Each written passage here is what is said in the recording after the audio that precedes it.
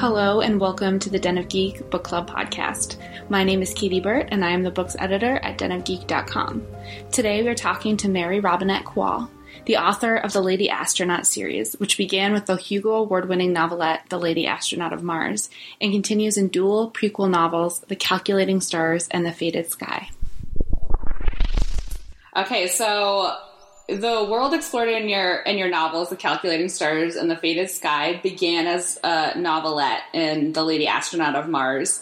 So can you tell me about what led to that transition from, just this novelette to telling a prequel story that's set 30 years prior in the same world, following the same character?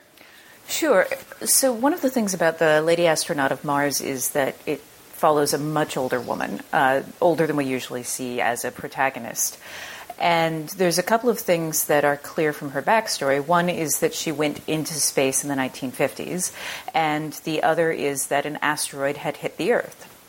And those are kind of an interesting space.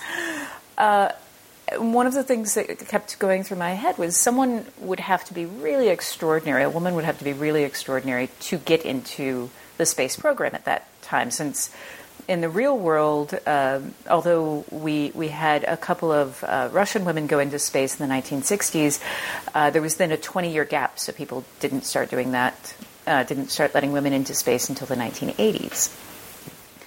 So I was interested in kind of all of the baggage that would go with being someone who was an extraordinary woman in the sciences in the 1950s, and also what the civil rights movement was going to look like when you've got this sudden outside pressure of asteroid hitting the Earth and completely shaking up everything.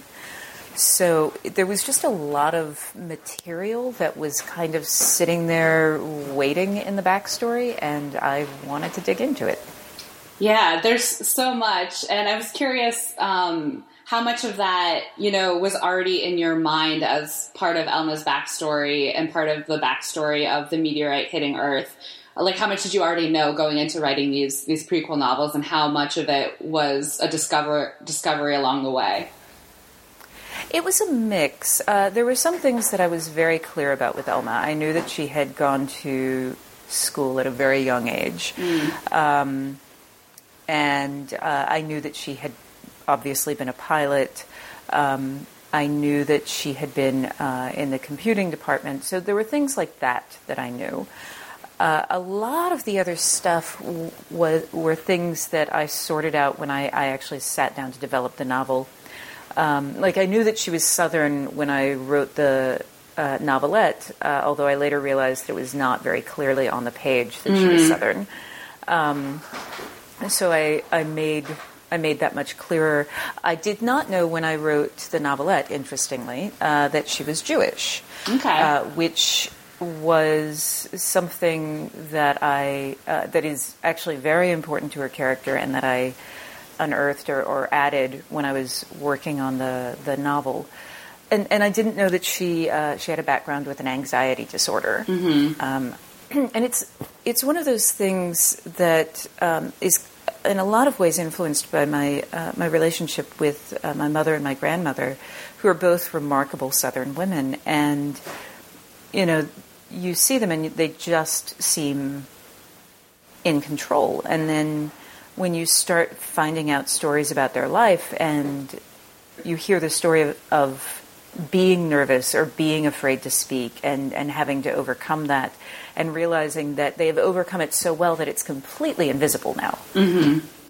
Yeah, that was one of my favorite parts of the story, and something I was going to ask you about, because it seems like, anxiety or depression or any struggle with mental illness is starting to become more common in science fiction and genre fiction, but it still feels like a breath of fresh air when I read examples of it. So I really enjoyed that aspect of Elma's character, and was curious to know if you knew about it when you were writing The Lady Astronaut of Mars, because it's not really in there, but I wasn't sure if that just wasn't a part of the story, but it's still a part of her character. Yeah, it's not something that I knew about her. One of the interesting things about the difference between writing short fiction and writing novels is that novel readers are kind of looking for immersion. So they assume that anything that you leave out is something you haven't thought about. Yeah. And short story readers assume that anything you put in is something that is important to the story, and that if you've left it out, it just wasn't important. They're used to drawing a lot of inferences. So with short fiction, I often wind up doing less research and a little less digging into who the character is, because I don't have to provide the same sort of immersive experience that I am trying to provide for a novel reader. Even though the tools for providing those things are the same tools. It's just you're looking to provide a different experience as the end result. The other thing, and I don't feel like it was cheating to have either of those, to add either of those things to her character.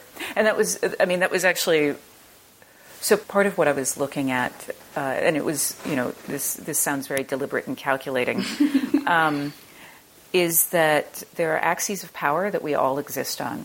And some of us are, at a dominant end of that particular spectrum, and other places we're in a subordinate end. So, like, using myself as an example, I'm white, which is in the United States at the dominant end of the spectrum, and I'm a woman, but I'm cisgendered.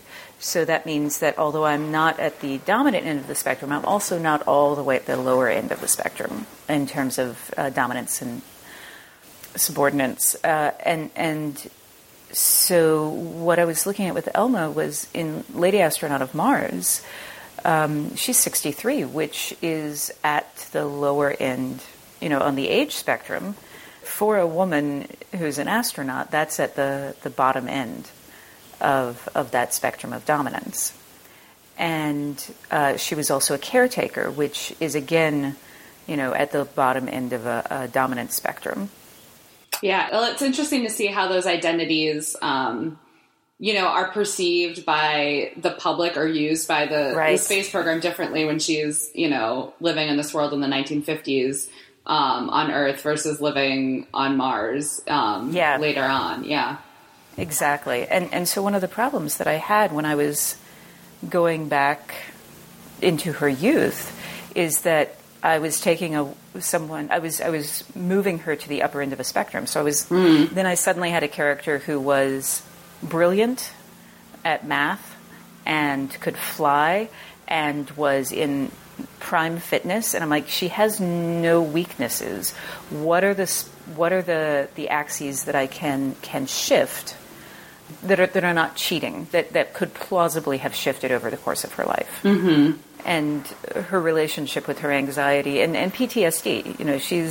She's coping with we focus on the anxiety because that's the thing that gets diagnosed, but she's dealing with a significant amount of PTSD. Yeah, the opening to this book is intense. And also what a wonderful introduction to this character if you haven't read the novelette. She's so in her, she's not in her element. She's reacting because how can you even be prepared for something like that? Right.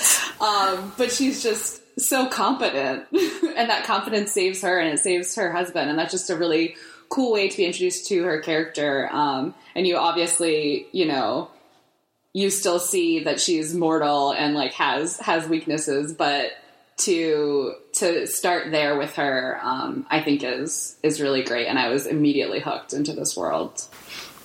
Victory! I also, the night after I started reading it, I actually had a dream that the world was ending, and I was like, oh, no. I was Elma, like, trying to escape. It was very intense. Oh, yeah. So, the book came out on July 3rd, which is a Tuesday, and it was the first Tuesday of the month, which is significant because in Chicago, that's the day that they test the air raid sirens. And so I'm sitting there and, totally immersed in book, and the air raid sirens start going off. And even though I know, there's this brief part of my brain that's like, meteor! This is it! This is the end times. Oh, yeah. One of the things I could deeply relate to as well about how that that event unfolds in terms of the discussions that we're hearing about from Nathaniel, where he's talking with these generals of the president, is just like his constant effort to try to convince them that it's not Russia's fault, right. Is really deeply relatable and it's kind of sad, but yeah, that was a great detail. And, you know, it's interesting because you're releasing these books in kind of an non-traditional way, in the sense that, so the Calculating Stars was released on July 3rd, as you mentioned, and then The Faded Sky comes out on August 21st. So I wonder, did you know that going in, that they would be released so closely to one another? And did that affect how you decided to tell the story, or did you treat it very, you know, as you would any other book? It's a little bit of a mix. When I started writing Calculating Stars, I actually thought that it was only one book. And so at a certain point when I was writing it, I realized that I needed to split Faded Sky. You're like, I'm on page 400 and it's only halfway through. Yeah, it wasn't actually that, because but what was happening was that in order to have it work structurally in that format, I was having to skip emotional beats and truncate stuff, and it was not going to be satisfying for a novel reader, because what I was basically doing was structuring it as three novellas that were sandwiched into a single book. And the first, quote, novella is still more or less intact as part one of Calculating Stars. So I went to my editor and said, I think there's actually two books here, and explained the structural problems of having to skip stuff. And she agreed with me, and so I had already begun working on Faded Sky as part of the original Calculating Stars structure. And I wasn't very far into that new version when she came back to me, and Tor proposed releasing them back to back, because they knew how fast I write. And since the other one was to a degree already underway, it meant Calculating Stars the original plan was that it was going to come out last year.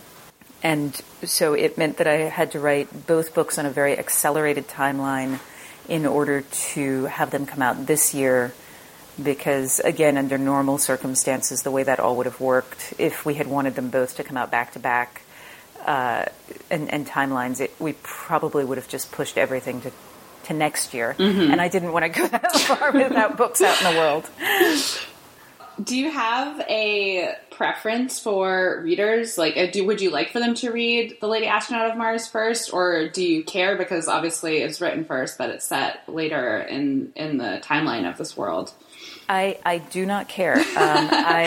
I've actually worked really hard when I was hitting the scenes in Calculating Stars and Faded Sky that are flashbacks. So in Lady Astronaut of Mars, there are flashback scenes. And so they occur in these novels in a more fleshed out format. And so I worked very hard to make sure that if you read Calculating Stars and then Faded Sky and you hit Lady Astronaut, that it has one kind of resonance. And that if you read Lady Astronaut and then you start Calculating Stars, that there is also a resonance, but it's a slightly different. Either way, you get hopefully a bittersweetness, whether you're viewing them in the same order that Elma experiences them, or not. But as far as I'm concerned, you can approach it either way. It is probably better to read Calculating Stars before Faded Sky. But you know what? You do you. Right, exactly. But Lady Astronaut, you can go either way. Yeah, I actually read the first 100 pages of Calculating Stars and then read Lady Astronaut of Mars and then read the rest of Calculating Stars. Oh, wow. Yeah, which is strange. But it was interesting because I think there are benefits to doing either, where, you lose a certain maybe like narrative tension when you know where Elma ends up. But also you get this added layer and like dramatic irony that wasn't there before when you know where Elma ends up. So, yeah, I think either way would work really well. Yeah, it's been interesting with this book because Lady Astronaut of Mars exists and it has that title, and we refer to it on the back cover and stuff. I'm like, none of the narrative tension in this book can come from whether or not she gets into space. It all has to come from how she gets into space and the ramifications of that. It was very interesting to have that as just a structural truth running through the writing process. Yeah, it's really interesting in relation to Alma's relationship with Nathaniel, her husband, because I realized, when I was reading it before having read The Lady Astronaut of Mars, I kept coming up against these assumptions of how their relationship would play within this world, because I think I'm so conditioned, especially with reading stories with female protagonists, who are ambitious or whose professional life is very important to them.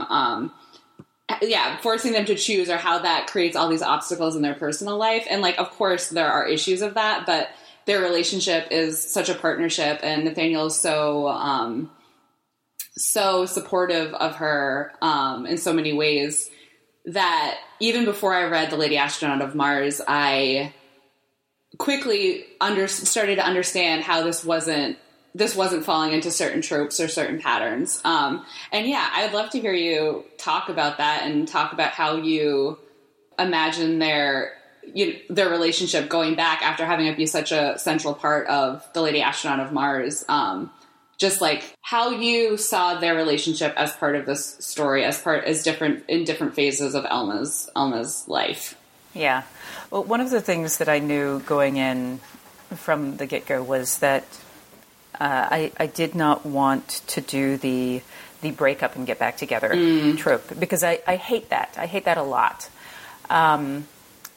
as a trope. And anyone who's been in a happy, committed relationship knows that there's still tension. Mm-hmm. It's not that you don't ever argue. It's not that there's not stresses, but I wanted them to be stresses that turned up because of outside forces, rather than having any questions or any doubts about the relationship itself. That was always going to be solid, and a lot of it is based on my relationship with my husband. Mm. In fact, I will say that one of the things that I see some people saying, and I do read Goodreads, but occasionally there will be someone either in Goodreads or one of the professional reviews that says, "Oh, this relationship, this is completely unbelievable. He's too nice. I'm like, no, actually, I'm very sad for you and the relationships that you've had in your life that this seems unbelievable. Mm-hmm. But this is pretty true to life. And the other thing is, which I think some people miss, is, Nathaniel knows that he's married to someone with an anxiety disorder. Mm. And so when he sees her starting to have a panic attack, he backs the hell off. Yeah. At the same time, he does not give up his own desires for her. That was also something that I felt was really important, is that they could be in a happy, committed relationship with conflicting career desires and still be functional. My husband and I, again, using us as a model, besides the writer thing, I'm a professional puppeteer, mm-hmm. and he's a winemaker and is often gone during harvest, and I will leave to go do puppetry or theater work. So for the first 3 years that we were married, we did the math, and we were only together for 8 months of that. Wow. Yeah. So it's very, and we're not an isolated example of this, but it isn't something that you see in fiction. Mm-hmm.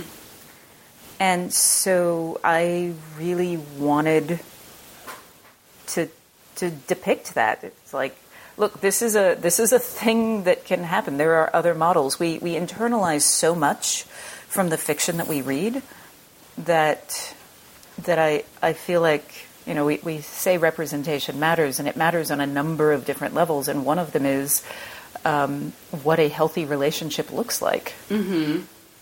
And also just, there's all this talk about creating more different kinds of female characters, which is so incredibly important, but it seems like there's less conversation about what different male characters can look like and different masculinities can look like. So yeah, and that's part of what creates toxic masculinity. Mm.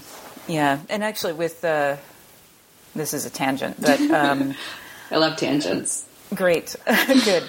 But that's the representing different types of people. One of the reasons it was important for me for Elma to be Southern is that it is not. I am from the South, and I almost never see in mainstream media a Southern woman in the sciences. Mm-hmm. And so, when I did the audiobook, I turned on. It's not a real thick accent, but it is definitely there. She is not from the Midwest, and it was real important to me that she sound Southern, and that she not be ashamed of the way she sounds, which is something that happens to a lot of us that we're trained to submerge ourselves, mm-hmm. And also. With the Judaism as well, I wanted her to, she was raised secular, and a lot of the things that she goes to for comfort are part of her culture, and they are important to her, but I also didn't want her to be. I mean, she's reflecting the women that I'm friends with, who, again, I don't see in fiction. One of the things that I also find frustrating is that, we'll let Christian characters be casually Christian in a book.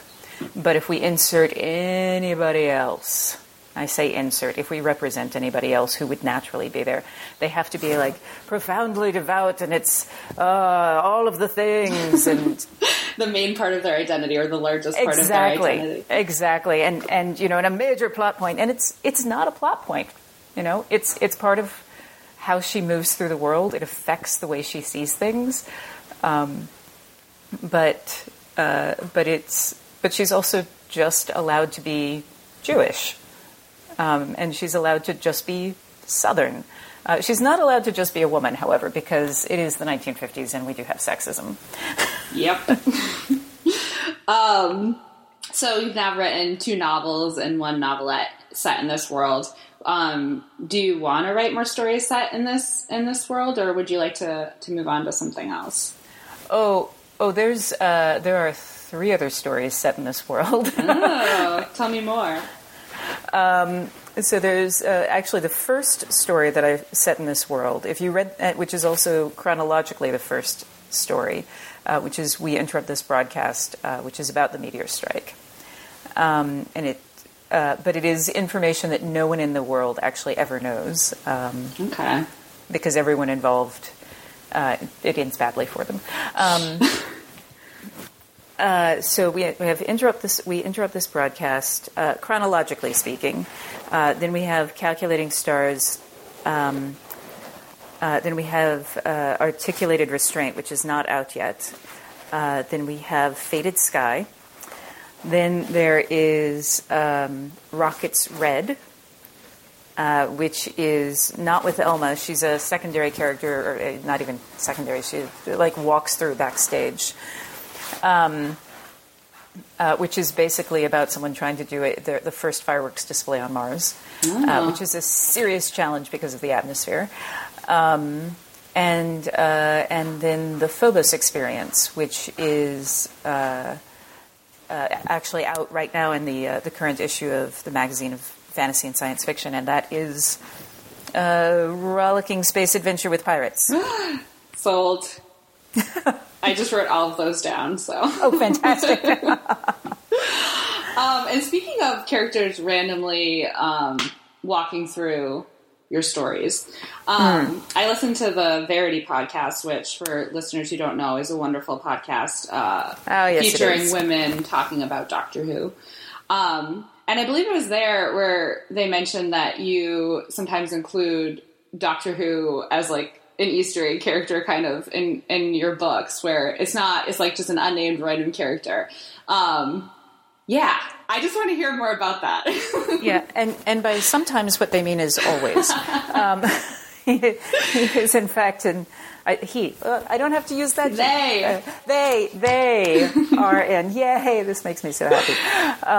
They are in every single novel.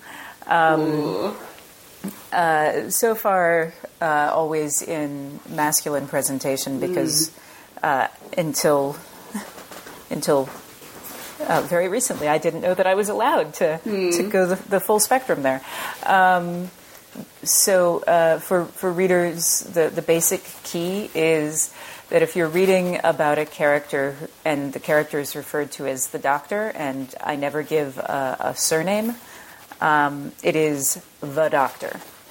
The one exception to that is in Shades of Milk and Honey, which is my first novel, where it's Dr. Smith, because he often used John Smith when it was John Pertwee, and used John Smith as his pseudonym.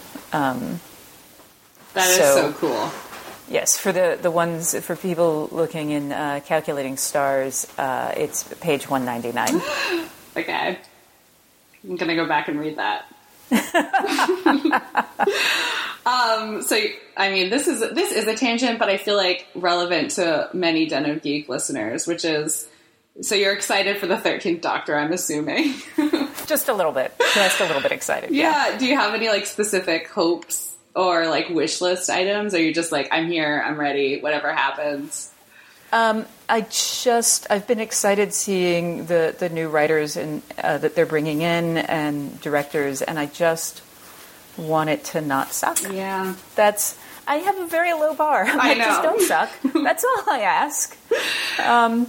I will say that I am seriously hoping that there is no grabbing of boobs and, oh, I have these now. Because I see that in a lot of body swap films, and it kind of makes me a little nuts. And I figure this is probably, hopefully, not the first time that the Doctor has regenerated as a woman. So I would really like that to not be the case. But we'll see. We'll see. And what are you working on right now, if you can talk about it?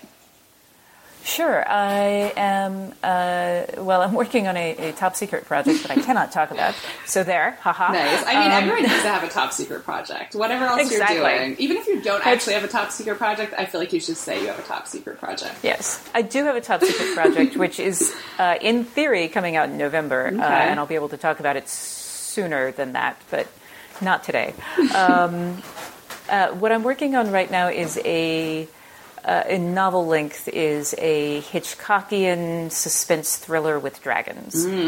I've described it as Alfred Hitchcock presents The Dragon Riders of Pern. Oh man, that sounds great. So we'll see how that goes. I'm in the final throes of it. So the part where it's really hard. Do you like being in that phase, or you're like, this is the worst? No, this is the worst. This is the worst. Because the first part, you're just opening up questions and you don't have to answer them. And at the end, you have to answer all of the questions that you've opened up. And you have to tie everything up. And it's just like, oh, this is hard. I always bog down when I get to the end. Like the last 2/3 to 3/4 of a novel, I always bog down. And then once I get through that, and I'm in the last, I don't know, 1/8 of the novel, the last several chapters, it just flies. But I'm in the bogging down spot right now. So you're like, it's nice to have distractions talking to podcast people. Yeah, especially about a book that is already written. Right. I don't have to solve problems for. So where can people find you, either online or if you have any upcoming public appearances? Actually, the answer to both of those is to head to my website, maryrobinettekowal.com, which is an incredibly long thing. Or actually, if you want a faster way to get there, you can type in Lady Astronaut Club, which will take you to a landing page on my website for the Lady Astronaut Club, but you can get to the main thing. So go to my website. It's got an event list, or you can sign up for my newsletter. And with my newsletter, you get stories occasionally, like for your birthday. And we'll email you about when I'm making appearances, and also occasionally invite you to do beta reading. Ooh, that was a good pitch. Thanks. So The Calculating Stars is out now, and The Faded Sky will be released on August 21st. And you can also read The Lady Astronaut of Mars online at Tor.com. So thank you so much for talking with me today, Mary. Thank you, Katie. It was an absolute delight. Same.